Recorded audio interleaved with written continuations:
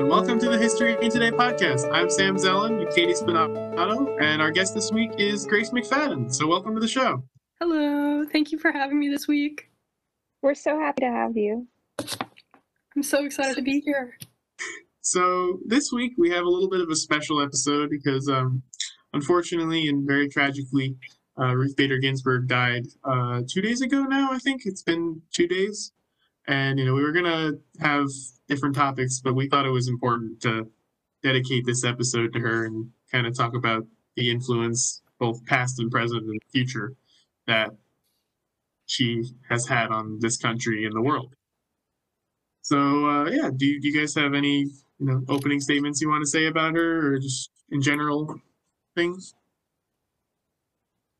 I definitely feel like this is a point where we can feel history changing. I always think that there are those certain pinpoint moments in your life where you feel the transition. And I think that in our country's history, for example, this is one of those moments.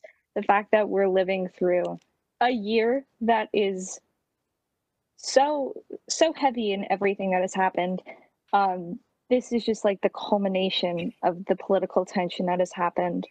And it's unfortunate that we can't just celebrate her life, but that we also have to worry for the future of our country at the same time. That's all I got so far. Yeah, I think, reflecting on her life and everything that she's done, it kind of puts into perspective both the importance of the Supreme Court and just the importance of her role there and how much that's just going to influence everything going forwards now that she's not here. Because sometimes, we like to think that we can avoid politics, but this is really a case where even though the Supreme Court seems so distant from daily life, it's something that really does affect us in the day-to-day. I agree with both of those. I think it's, it's just really scary how, one person just, all of this that just came crashing down in the last 2 days and all of, the responses to it, it's all just been resting on one person's shoulders. Mm-hmm. And I've seen a lot of comments online saying why is the system like this? And it's sad because, instead of an 87-year-old woman getting to retire at a, reasonable age and live a comfortable life, she had to kind of fight till the end. And then, some would argue didn't even really make it as far as she had to, but hopefully she did. Hopefully we'll see that. But as Katie said, it's kind of, we can't just celebrate her life. We also have to talk about the implications of what happened. So this episode, we're going to try to do both. The beginning, we're going to celebrate all the things that she did in her life and talk about what, the life that she lived and all the accomplishments she had. And then after that, we're going to segue into, okay, sadly, this is the world we live in now where she has passed on. And what does that mean? We're going to talk about what does that mean for the incoming couple of months, for the implications that could last another 30 years after that. And yeah, we'll see where that takes us. So do any of you guys want to start off talking about the biography, or should I do it? I mean, I have something pulled up here. Okay. Right. So, Ruth Bader Ginsburg, as we know, was born as Joan Ruth Bader in New York City in Brooklyn, which is where she grew up. And she attended James Madison High School, which was later had a law program dedicated to her in her honor. Throughout Ruth's high school career, her mother actually also struggled with cancer, which is a theme that comes up later in Ruth Bader Ginsburg's own life, which I think is kind of interesting.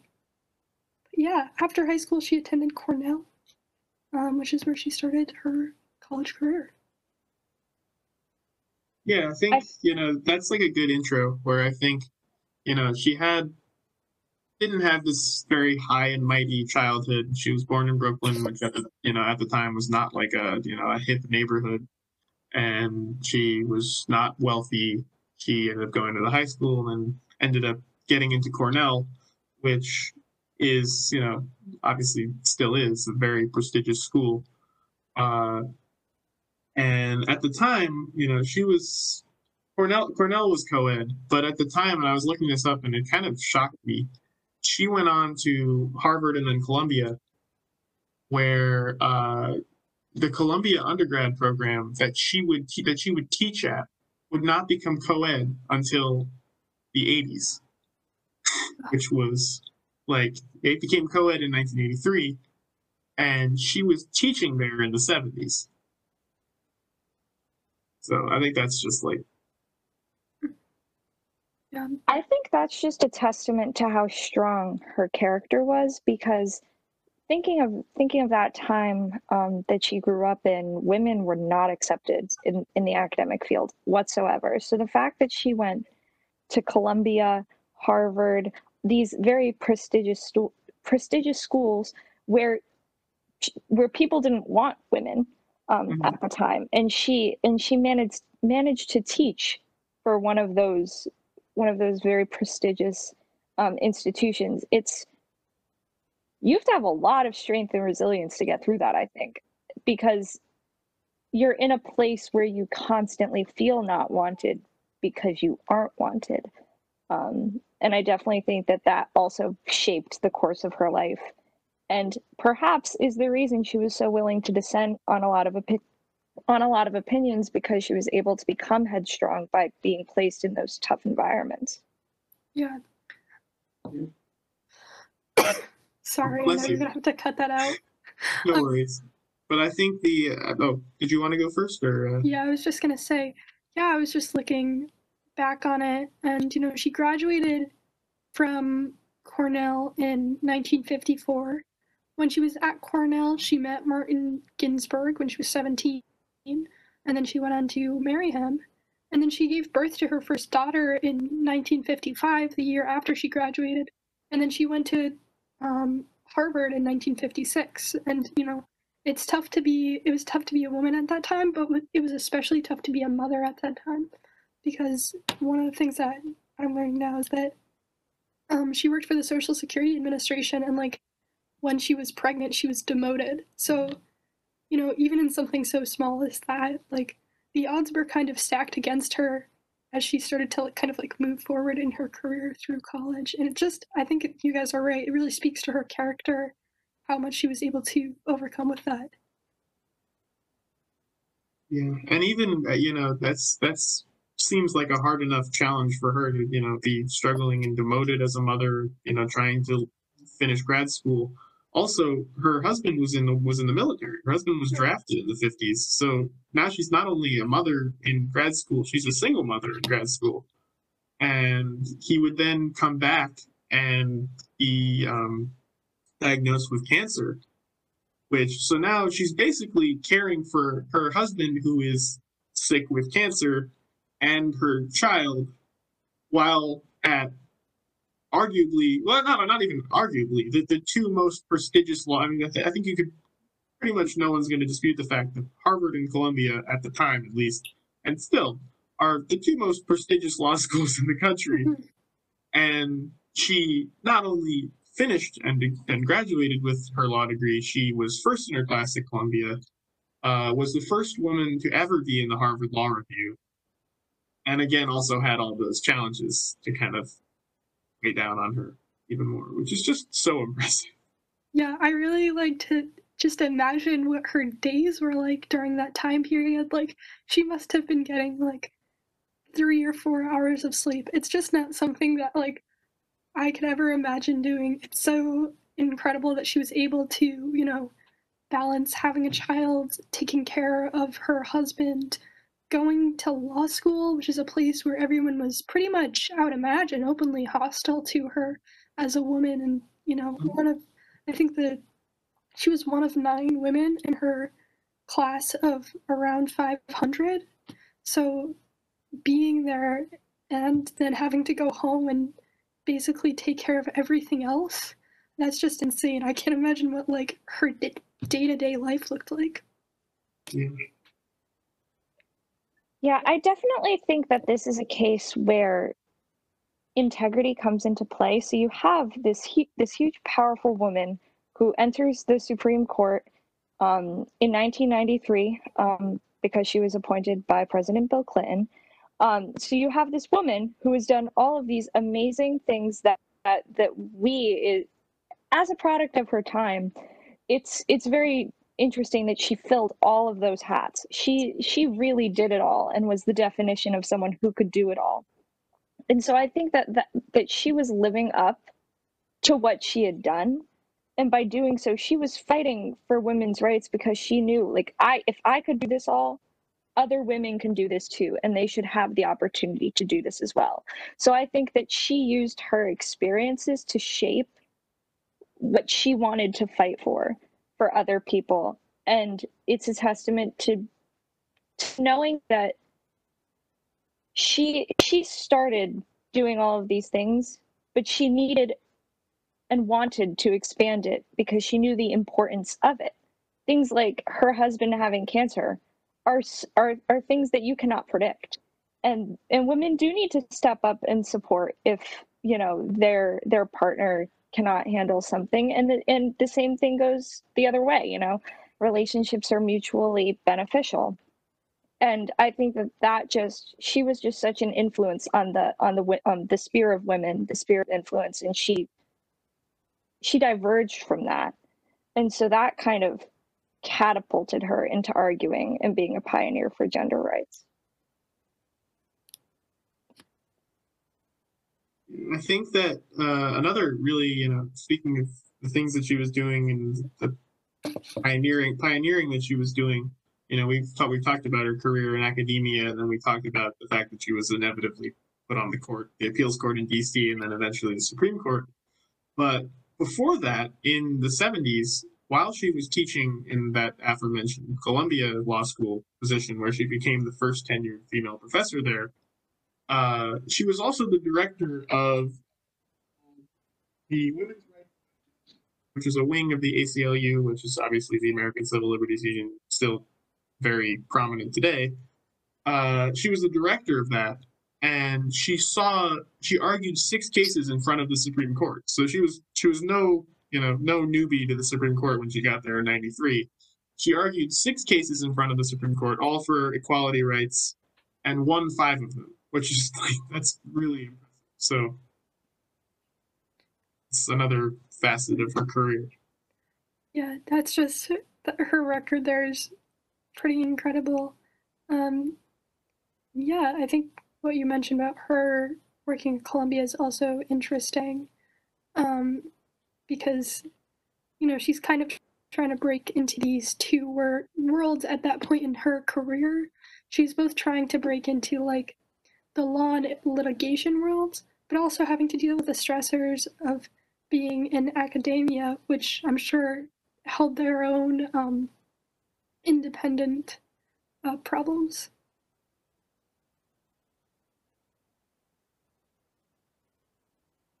Definitely a impressive balancing act.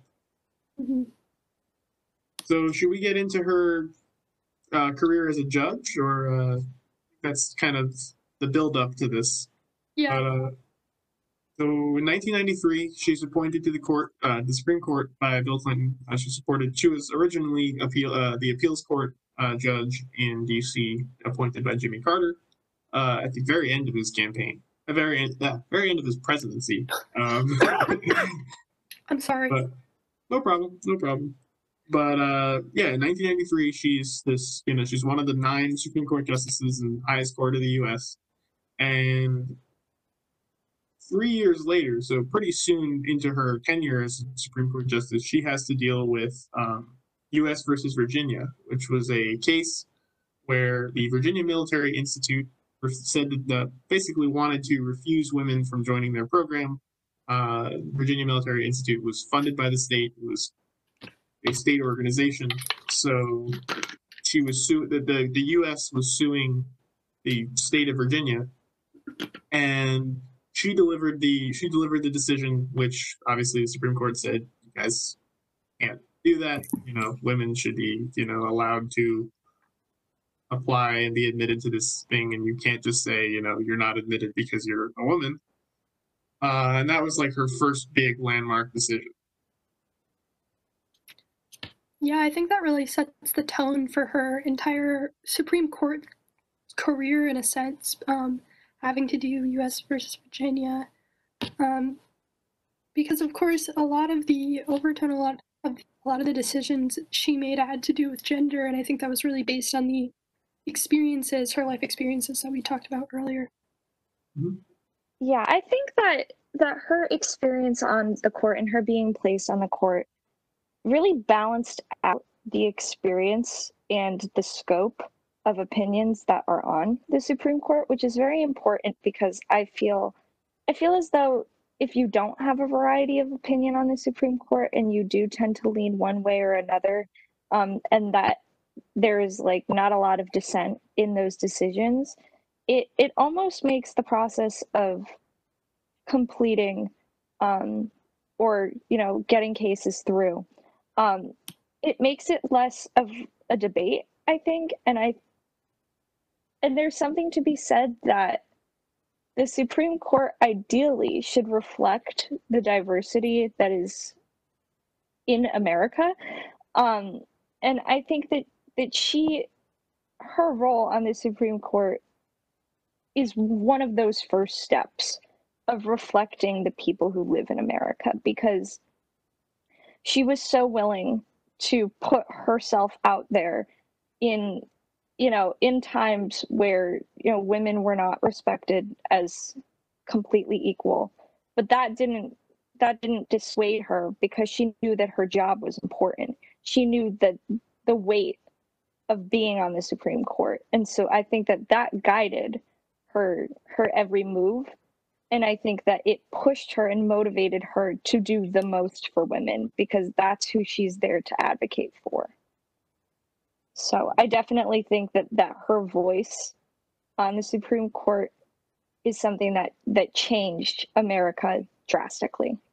Yeah, and I think her appointment's time in American history is also very important, because if you look back to 2 years before her appointment, you have Clarence Thomas, who was put on the court amidst the whole Anita Hill thing, where he had been accused of sexual misconduct, and of course a Joe Biden led committee confirmed him despite all of this in a very Brett Kavanaugh esque committee hearing, where we didn't really see much progress in the last 20 years from that, but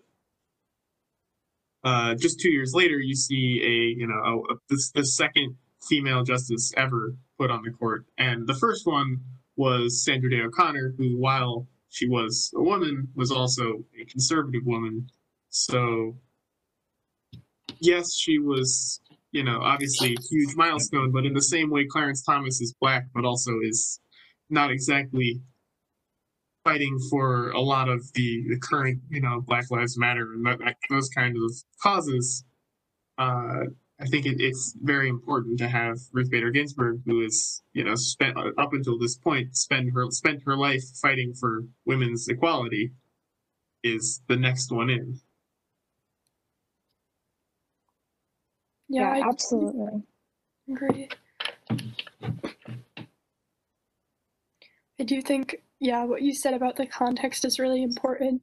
And like, we'll talk about this more later, but the context of who she's also on the court with becomes increasingly more important throughout her career, as she becomes kind of a linchpin for women's rights in a sense.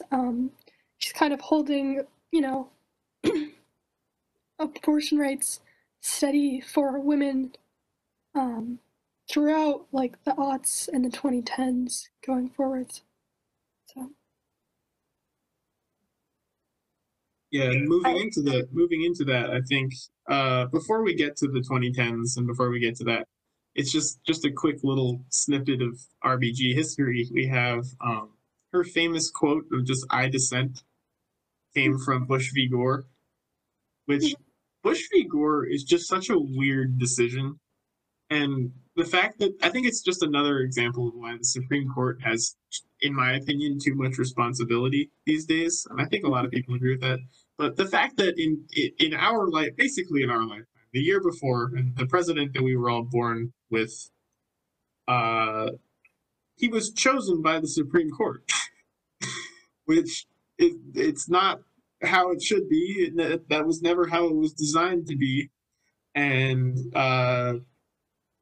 Ruth Bader Ginsburg obviously didn't agree with the decision made by her colleagues, and her famous line "I dissent," which did not include the word "respectfully," which was the custom and the respectful and polite way to say it, was, I think, very, very telling of the kind of person that she was. She wasn't just gonna kind of sit back and say, that's your opinion. I'm going to just, I have your opinion, you have your opinion, I have my opinion, and, oh, I guess you guys won out. She was just going to let the people know that she didn't agree with it, and just because they won, she wasn't going to agree with it now. Yeah, I think that's true. I think that's really telling of her character, and how steadfast, in a sense, she was in some of her beliefs. Because sometimes, I guess the big question with the Supreme Court is whether you're there to uphold collective morals or whether you're there to uphold what we put out in the Constitution. And I think it's really interesting that, for Ruth Bader Ginsburg, it doesn't seem like she had many of those, kind of internal conflicts. She's very consistent in her decisions, and that's something to be respected, I think. That she kind of always stuck to her morals. I think that it goes beyond. I think that she goes beyond just being a judge on the Supreme Court. I think that she took being an advocate and fighting for people who are underrepresented. She took that seriously, and not to say that other members on the Supreme Court do not take advocating for the underdog seriously, but I think that she not only knew the importance of advocating for people and showing activism for people, but she followed through on doing so because she knows how important it is to maintain American democracy. And part of maintaining American democracy are these decisions that are being made, like saying, I don't think that it's right that the Supreme Court decides the president for 2000, or so she filled more than that role. I think she was so much more than a Supreme Court justice, but she brought so much to the table that really transformed the court, and I believe in a way for the better.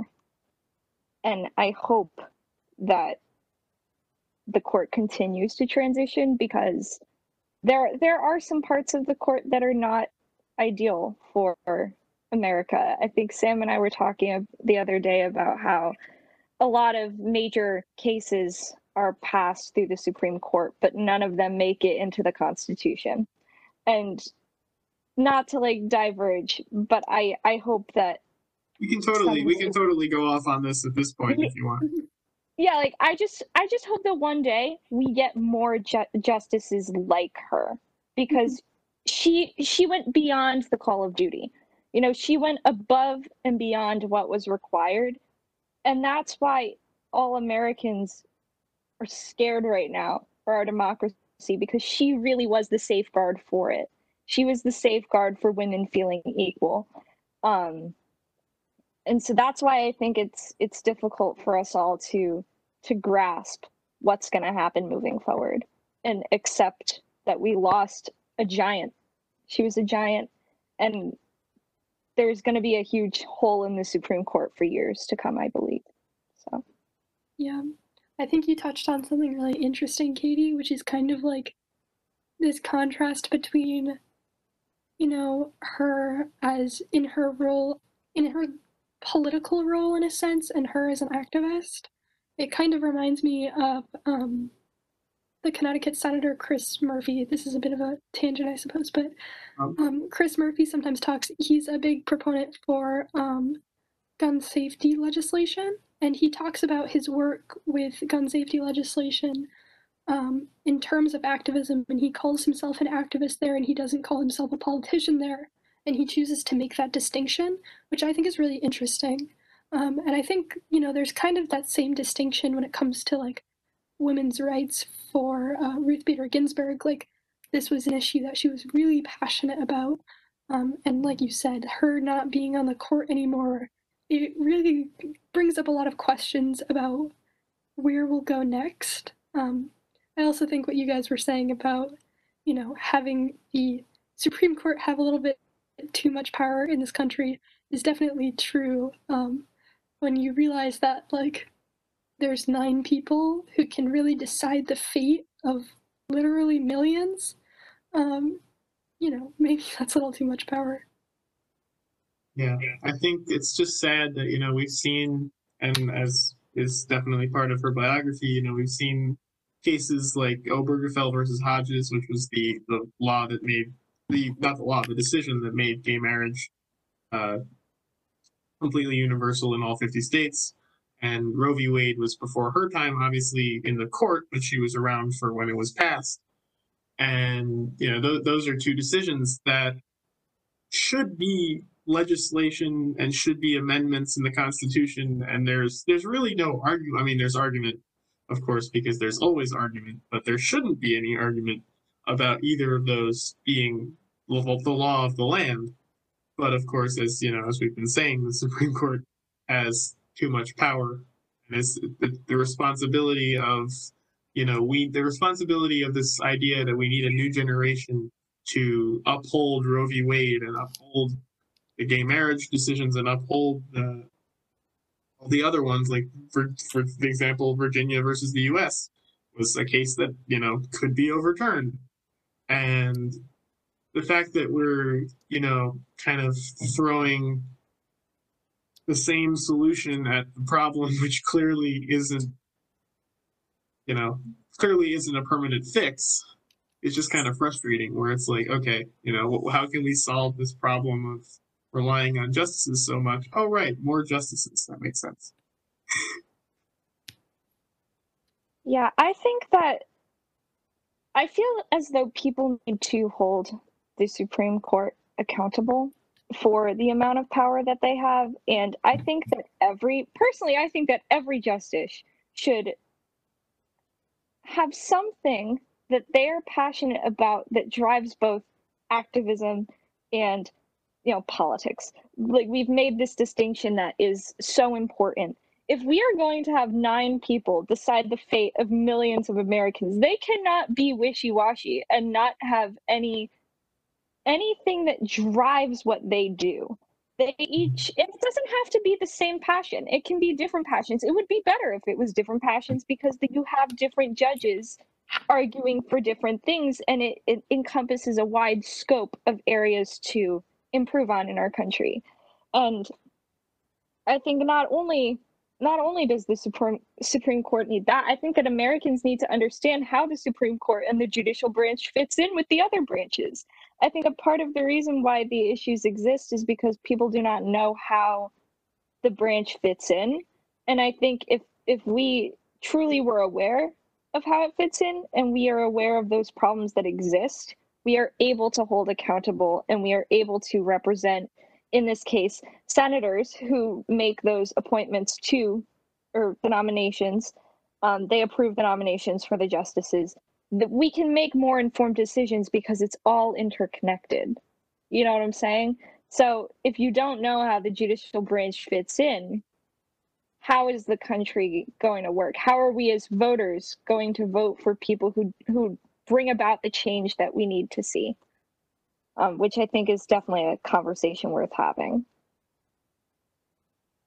And I think that, you know, it's all about, you know, the judicial branch fitting in and, like, you know, finding a better place for it. But also, I think the reason that we need to find a better place for the judicial branch, which I think in theory, as a lot of things in this country are, where in theory it works, you know, in theory the Electoral College makes a lot of sense. But of course, not in reality.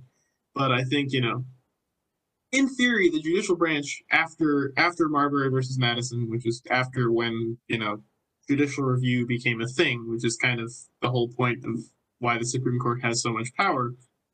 In theory, that makes sense. In theory, that is the check. That's the ultimate check of checks and balances. But what brings it down, in my opinion, is the fact that Congress currently has an inability to do any of its job. And if you're not checking anything, because Congress should be having more power than it does, and should be handing down more decisions and actually passing more laws, if you have nothing to check, now you're just going to overstep your boundaries and start becoming the legislature, which is what I think the Supreme Court has become, where now it's almost as if, they're nominating like a super senator as opposed to I think the ideal situation would be after it goes to the Supreme Court to help Congress push through those amendments so that they're not just cases like we were saying earlier.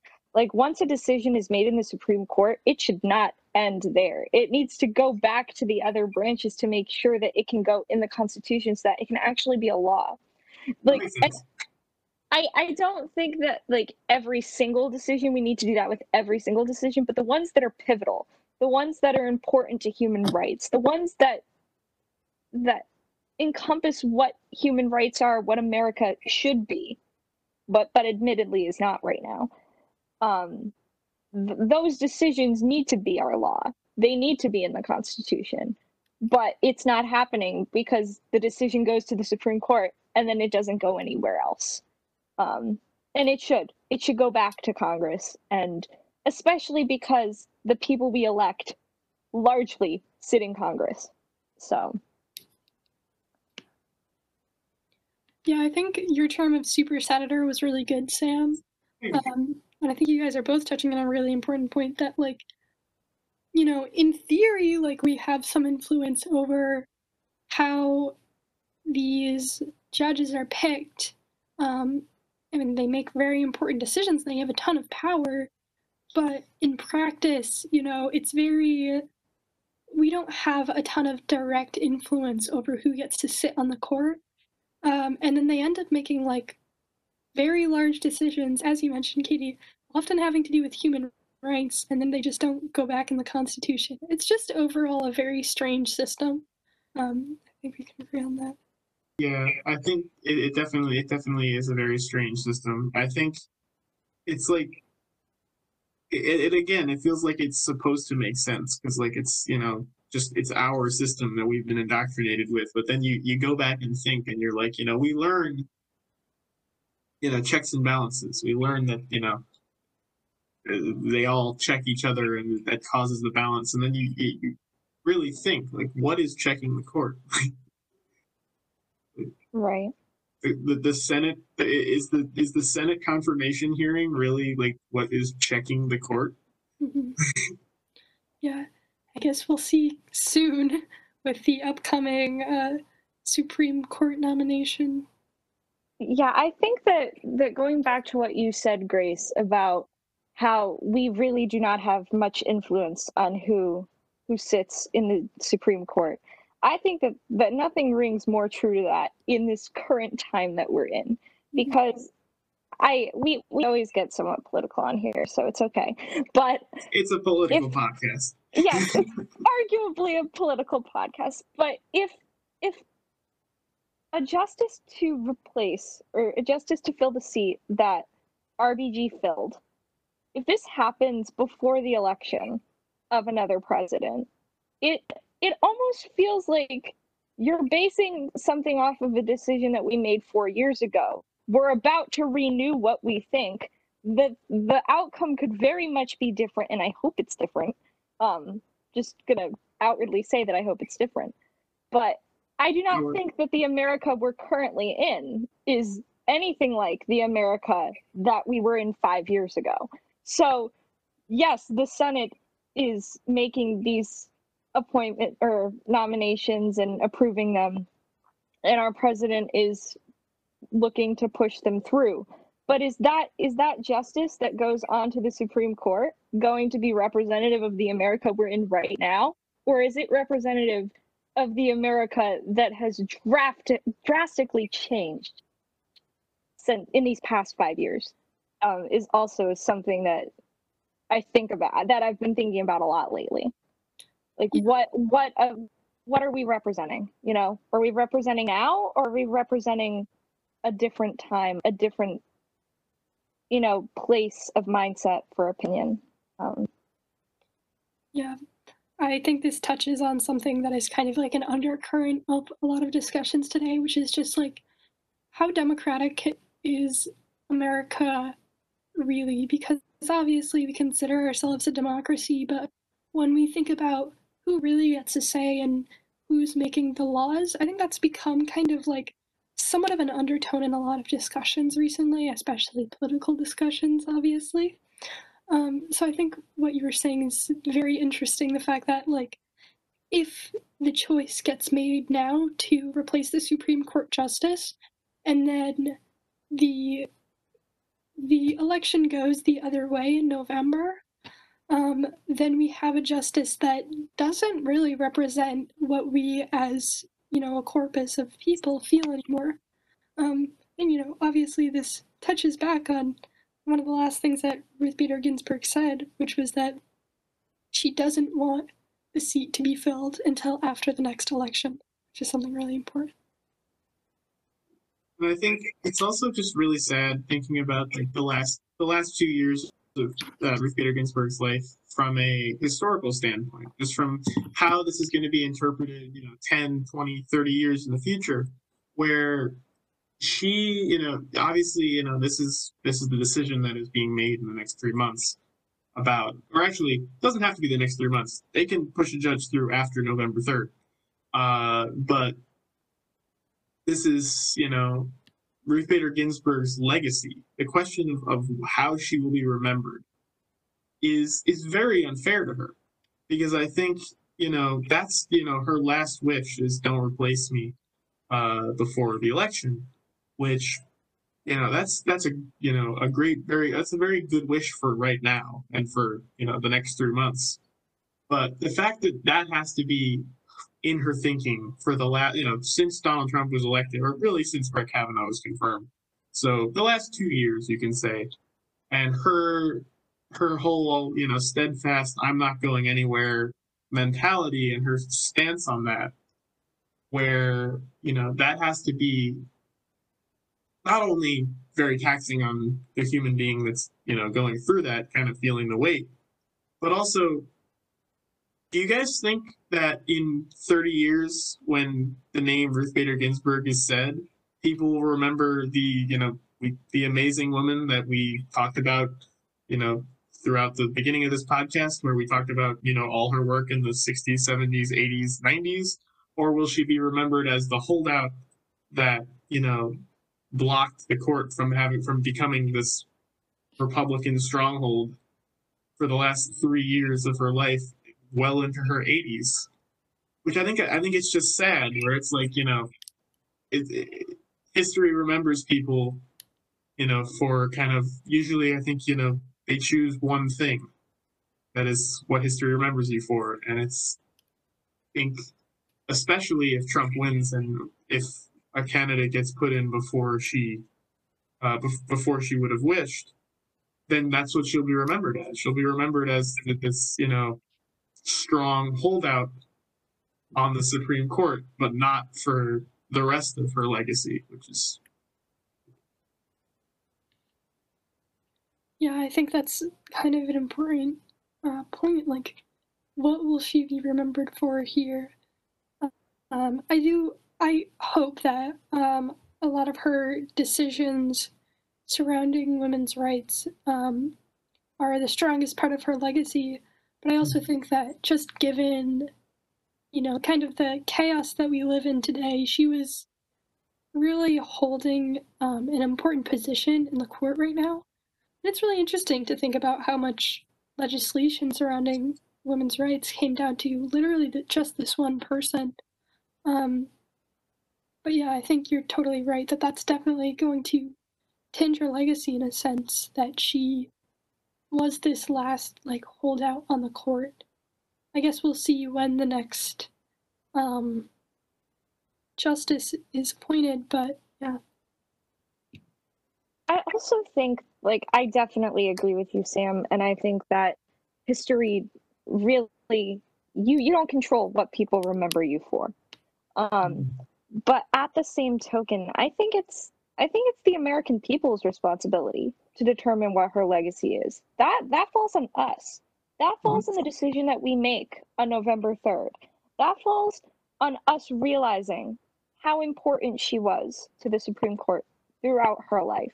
Yes, she may be remembered mostly for being this person who held the court together and prevented that conservative majority in these last 2 years from coming about.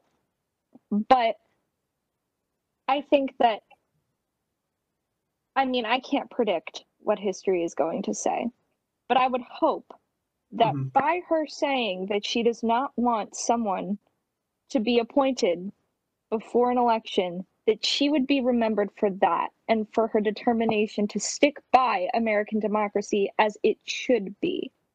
So I think that that is the legacy that she needs to have. And it's our responsibility as the American people living in this time to make sure that she has that legacy, if that makes sense. I agree with that. I do think, though, that on the topic of legacy, before we get into kind of the future of like what is going to happen and what we think is going to happen and what we want to happen, it is important to talk about the fact that RBG was not a perfect person. I think, it's, we all kind of, every time big celebrity of any kind, obviously this is a very, political and legal celebrity than, like, say, Kobe Bryant, for example. But every time that, you get the debate of, should we mourn this person and just talk about the glory and just talk about the good and the positive, or do we have to really consider someone holistically? And I think Ruth Bader Ginsburg is undoubtedly a hero and undoubtedly a pioneer in many senses of the word.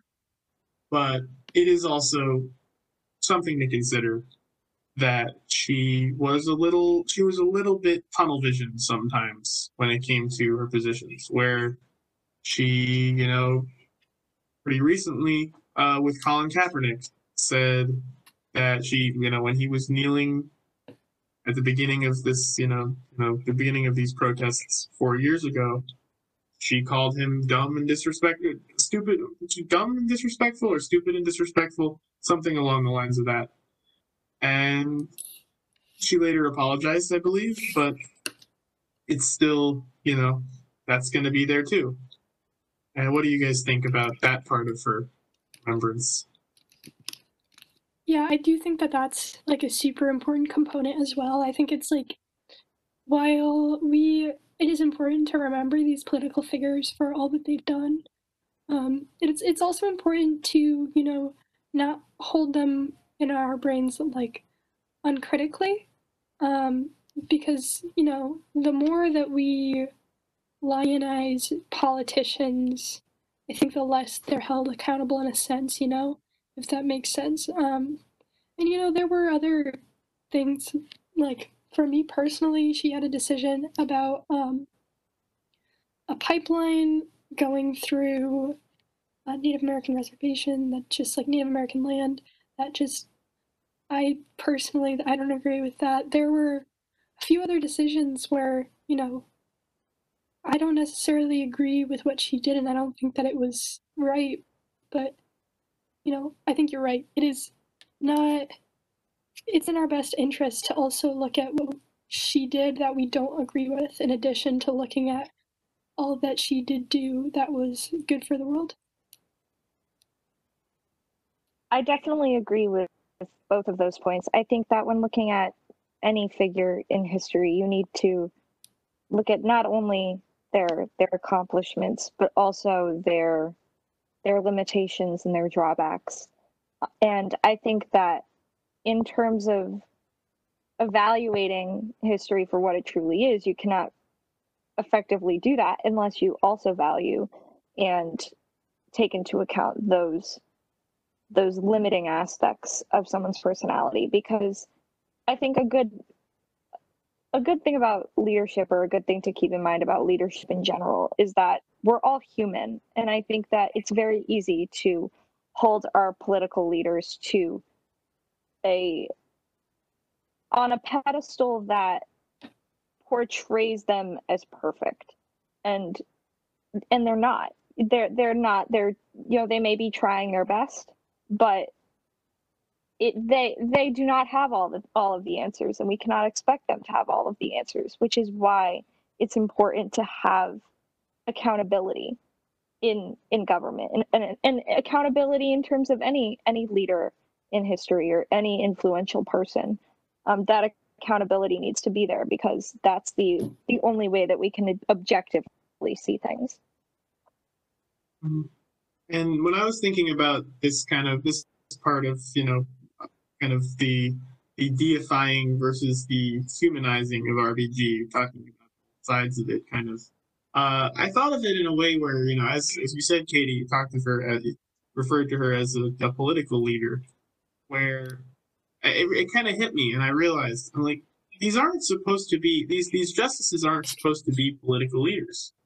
And as much as we, in every election year and every primary, we criticize, we will find the smallest little misstep or policy issue that a politician has made. The Democratic primary, for example, where they all would go after each other for, you didn't do this, you didn't do this, you did this, you did this. And I think RBG, and I saw a bunch of posts about this yesterday, is a prime example of the kind of justice that we need, where she's referred to as a liberal justice because the other side is so conservative, not because she's so liberal.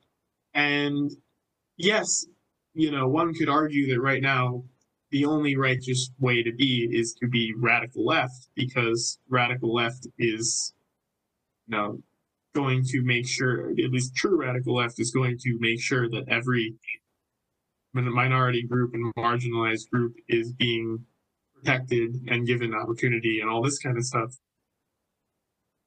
That's where we have to get, but the court isn't supposed to be getting us there. The court is supposed to be making the decisions, and the people and the Congress and the legislature, the people in the legislature are the ones that are supposed to be pushing that. So I think we need a bunch of people that aren't going to be politicians on the court, or as I said earlier, the super senator.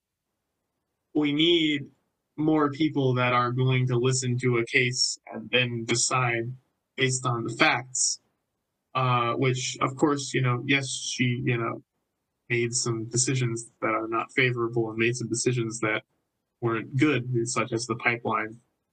But every, I don't know a way to put this. I guess the ideal justice is going to make a few policy mistake decisions with their vote, but their vote isn't a vote on the Senate floor, like a senator would be held accountable for that. Their vote is different. It's supposed to be impartial, and it's also it's a jury. It's a case that has been presented to them, and they make a decision based on how it has been presented to them. And, you have to think about that, as opposed to, congressmen are supposed to vote on their opinion, while the votes of Supreme Court justices are supposed to vote on what's presented to them and how they see the Constitution. And I think that's why someone such as like Merrick Garland, who was very much not a Democrat, and Obama was criticized at the time by both sides, where the Republicans just didn't want to didn't want to let any of his candidates through, but the Democrats were annoyed that he wasn't putting a leftist on the court. And I think we need people like a Ruth Bader Ginsburg or a Merrick Garland, who really, unfortunately, it's a rare human being that isn't isn't super partial to one side. Is Obviously, everybody has their bend, but those people that are the rare people that are closer to, like, that are truly closer to the middle, because I feel like a lot of people say they're centrist.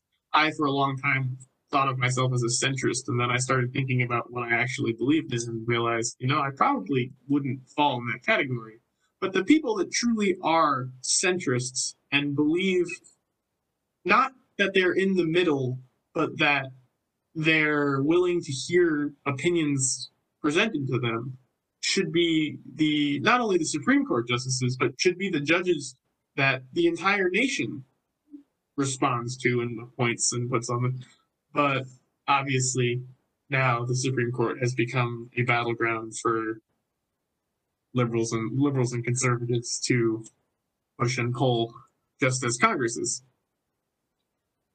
Yeah, I totally agree with everything that you're saying. I think, like, kind of touching on that, like, with the ideal Supreme Court justice, you wouldn't necessarily be able to predict what they're going to rule, because you don't want them to be necessarily going along party lines. Like, if they ruled one way with this, you don't want them to necessarily rule another way with that. I think something else that you kind of touched on, to a degree, is just the somewhat narrow Overton window of, American politics, and how, our nation as a whole, what we consider to be centrist and what we consider to be right and left, are actually, generally speaking, in, like, relative to the rest of the world, it's slightly more to the right, than what the rest of the world considers to be, like, the general spectrum of politics, which I think is also just an interesting point, because you kind of touched on that with, like, Merrick Garland. But yeah, I think definitely just having people in the court who are really open to any decision. It's hard to say whether, like, we're not in the minds of Supreme Court justices, so it's hard to say whether they go into cases with their minds made up already. But a lot of times it seems like they do, because we, as a population, can kind of predict where they're going. Yeah. Yeah, I think that the Supreme Court should serve as I don't know if sanctuary is the right word, but it should serve as the part of our government that is not polarized. It should not be polarized, and if we nominate, or if a president nominates a Supreme Court justice solely on their position on Roe v. Wade, for instance, they're already going in with their mind made up, like you mentioned, Grace. And I think that we need to stop, or president should not be allowed, number one, to nominate someone based on their own personal beliefs. I think that that is heavily jaded, heavily biased. And our politics are highly polarized right now. And if every single section of our government is polarized, even the Supreme Court, which is supposed to be, in theory, a non-biased body, if there's no branch of our government that's safe from polarization, how are we going to get out of polarization? How are we going to escape these deeply divided times? That's also a question that I always go back to. This should be the sanctuary of free from polarization. And if we don't have that, what is America now? Where does that leave us? Yeah. And I think to build on that, I think, just this polarization that has at least come, it's obviously been here for a long time, as you had FDR packing the courts in the 30s. But the recent, I know he backed off on this and has now decided that he's going to appoint a woman, because, that answers all the questions that we have. But before RBG passed away, when Trump was asked who he would think of, because obviously there are two, and I do want to talk about later, well, now there's one because RBG passed away, but there were two Democratic or liberal, I'm putting that in quotes because obviously we hope that they're not in party loyalty on the Supreme Court, but there are two liberal-leaning court justices over the age of 80, obviously. One passed away, but Stephen Breyer is still very much alive and very much on the court. And Trump was asked, if either of these pass away, who would you consider putting on? And he put forth the names of Tom Cotton and Ted Cruz, who even if they were, obviously I have my opinions about both of those men, but even if they were candidates for this kind of job, they're senators, which means that their trade is literally to vote on their opinion of their constituents, not the constituents of the entire country. And even as Supreme Court justice, it's not your constituents; it's just what you think the law is. And also, just especially those two are very, very opinionated senators. So that just goes. I think that's just the ultimate example of why we need to fix the Supreme Court. Yeah, I agree with that. I think to kind of touch on that, the Tom Cotton one was especially distressing to me, just in terms of like, when we talk about court impartiality and all this, like, he became somewhat of a household name earlier this year because of him writing an opinion article. So, like, the fact that he was putting out a not especially great opinion, obviously, it's my own opinion, but he wrote an opinion article earlier this year, basically advocating for sending in military force to the Black Lives Matter protests. And that was when he kind of, gained, in a sense, a larger platform. Obviously, he's a senator, so he has a pretty big platform, but when more people started to talk about him, and so to think that, like, the type of person that Trump is thinking of putting on the court is someone who we know, because of the fact that he had such a polarizing opinion that he chose to publish and to kind of like make sort of big deal over, that's a little bit concerning. Yeah, I think that what you mentioned, Sam, about them both being senators and already having those biases so present is very concerning, that either one of them would enter this portion of our government that should be unbiased.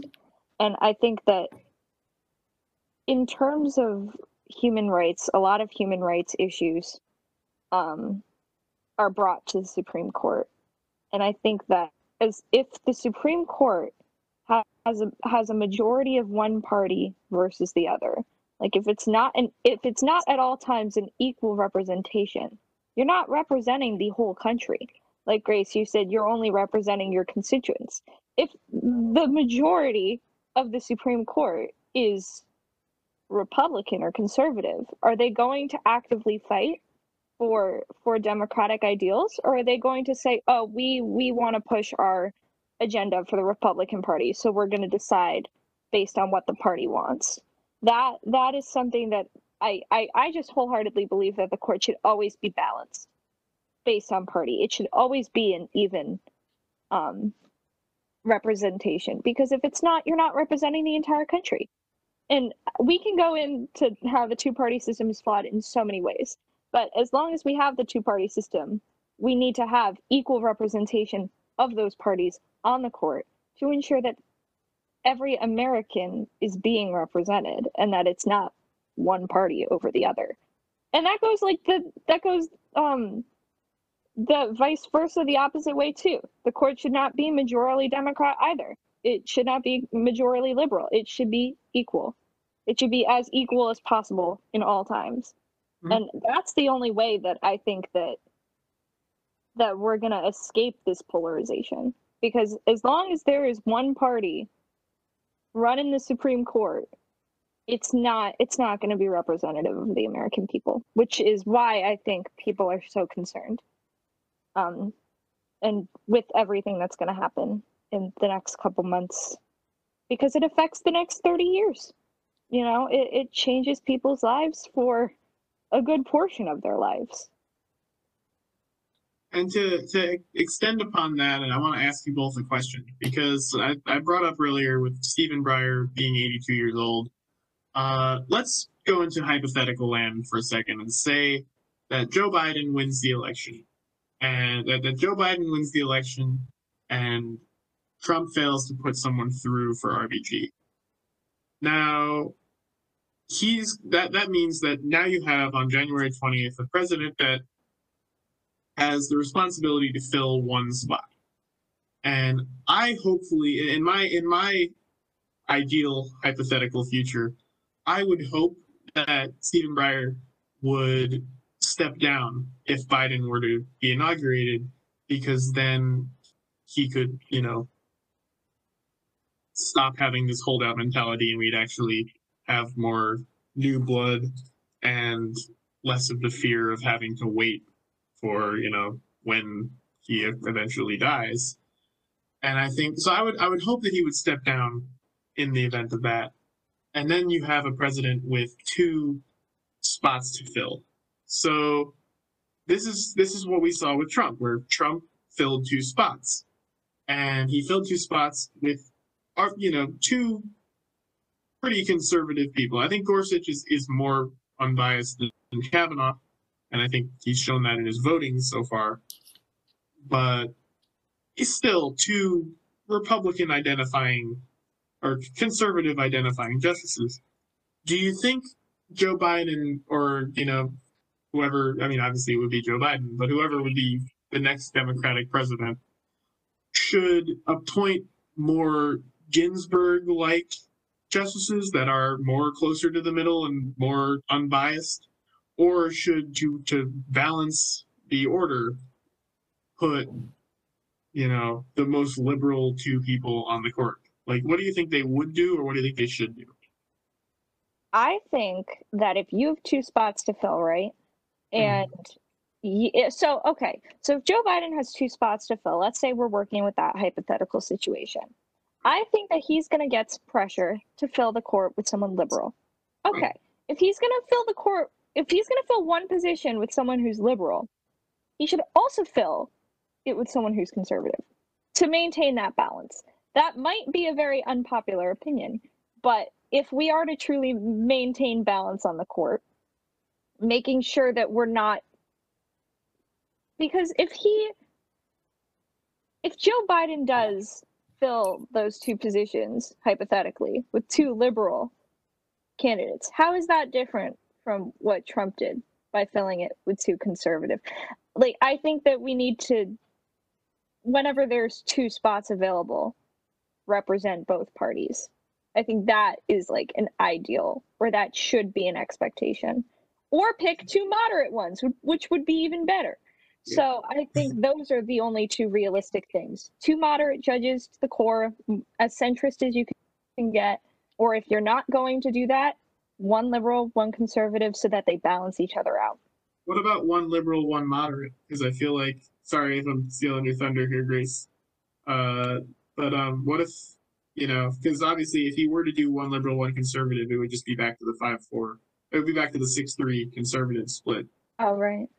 Do you think that might be something? One liberal, one moderate?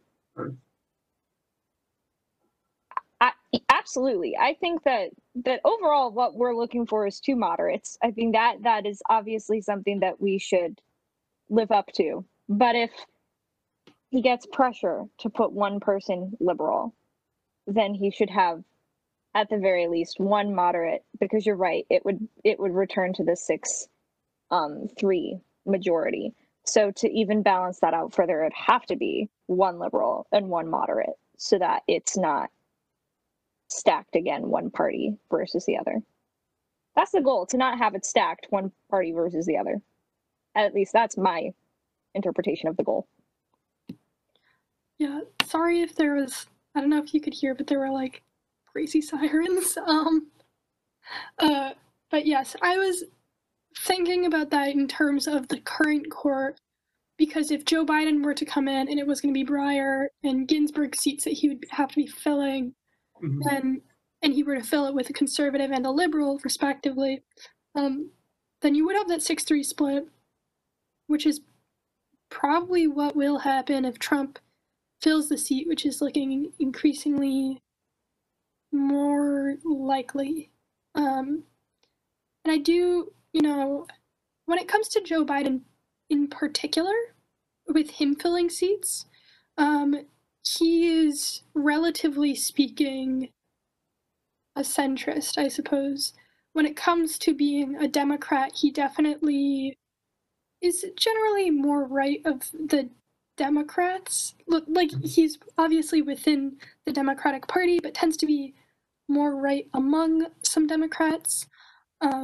So I think if he were to fill the seats, he would probably, if it were in accordance with, some of his beliefs, he would probably fill both of the seats with more moderate candidates. And I think this kind of goes back to something that we were discussing before. Like, in the ideal world, like, both of the people who he would choose for the court in this situation, both of them would be kind of like nonpartisan, sort of like totally ideologically independent from everything, but obviously everything has to be like sort of a conservative liberal split here.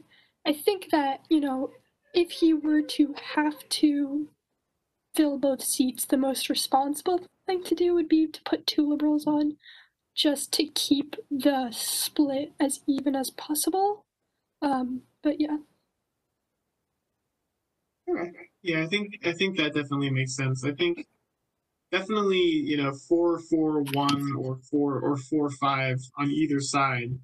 One being that that mythical pure moderate that really doesn't really exist. But I think 4-5 definitely is the closest thing we're going to get in the two-party system. Unfortunately, the court was created before the two-party system took shape, so they couldn't really predict that. But unfortunately, this country thinks that this country. I feel like the more I learn and the more I think about this country, it's just like I feel like the slogan of I said this country like 6 times in the last 30 seconds. But our slogan should be, if it ain't broke, don't fix it. Just because as we said last week, our Constitution is more than 200 years old, and we've ousted a bunch of other constitutions from other countries, but ours, of course, has to be this sacred document. And our Supreme Court is a sacred chamber that isn't breached by any new rules. But I feel like that's just the two-party system and our voting system as a whole also kind of condemns that 4-5 being the best case scenario. Yeah, I think that no matter what happens, I'm still gonna keep true to that opinion that 4-5 is what America needs to function, to represent all people, and to make sure that democracy. If we're gonna have a two-party system, we need a court that represents a two-party system. Like, plain and simple. So I just hope that that can eventually happen. And I hope it's sooner rather than later, for the sake of how divided our country is right now. It'll only get worse if we have a majority court, one party or another. Like again, it goes both ways. I mean, obviously I'm liberal, but I would also not be happy with a liberal majority in the Supreme Court, because then I would realize that it's also not representative of the other side. So, yep. Yeah, I think that's true for sure. Yeah. It's also tough. One of the things that I've been considering with this is like we tend to, divide these judges in this binary of like liberal and conservative in accordance with our two-party system. But what we consider liberal and conservative changes very quickly. Like what we consider to be like,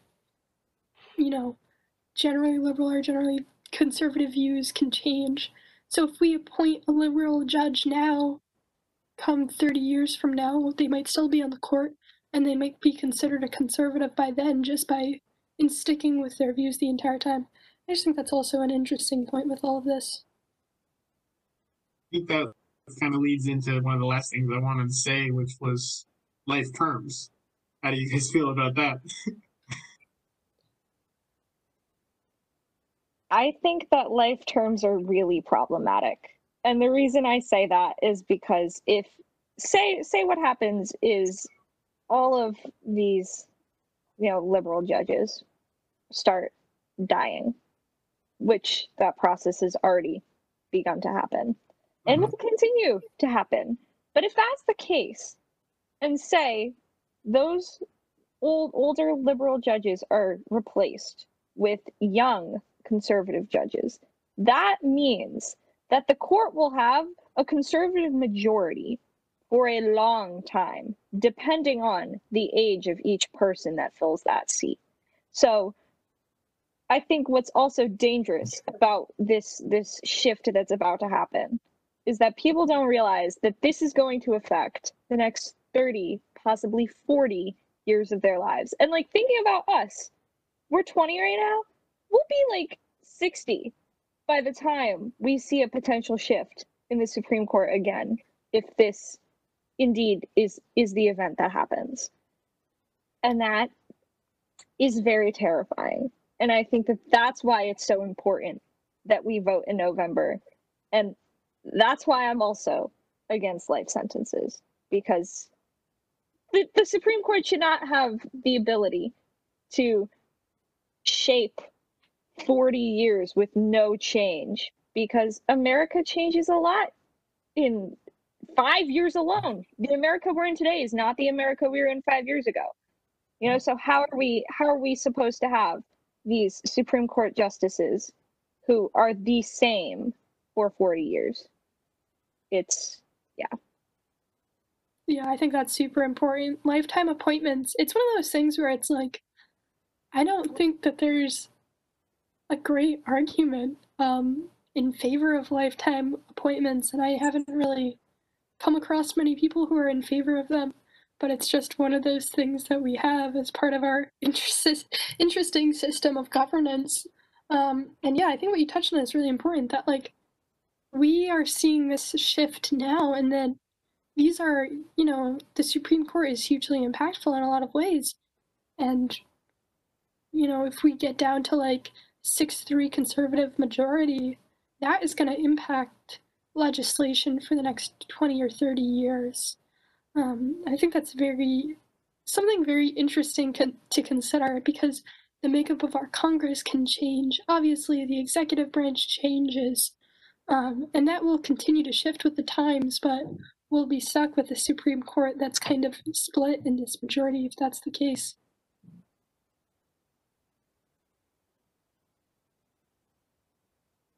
Yeah.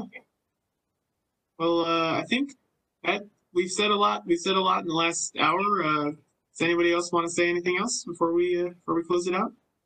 No, thank you for having me. Yeah, I'm good. I think we all just need to continue fighting and go to the polls on November 3rd, and not take RBG's death as the end of this is the end of an era of American history. But we need to keep fighting so that we can strive for what America's supposed to be. So yeah, I think that's definitely true. Go to the polls. Exercise your political voice in any way that you can. You know, that's part of like the great American experiment. So yeah.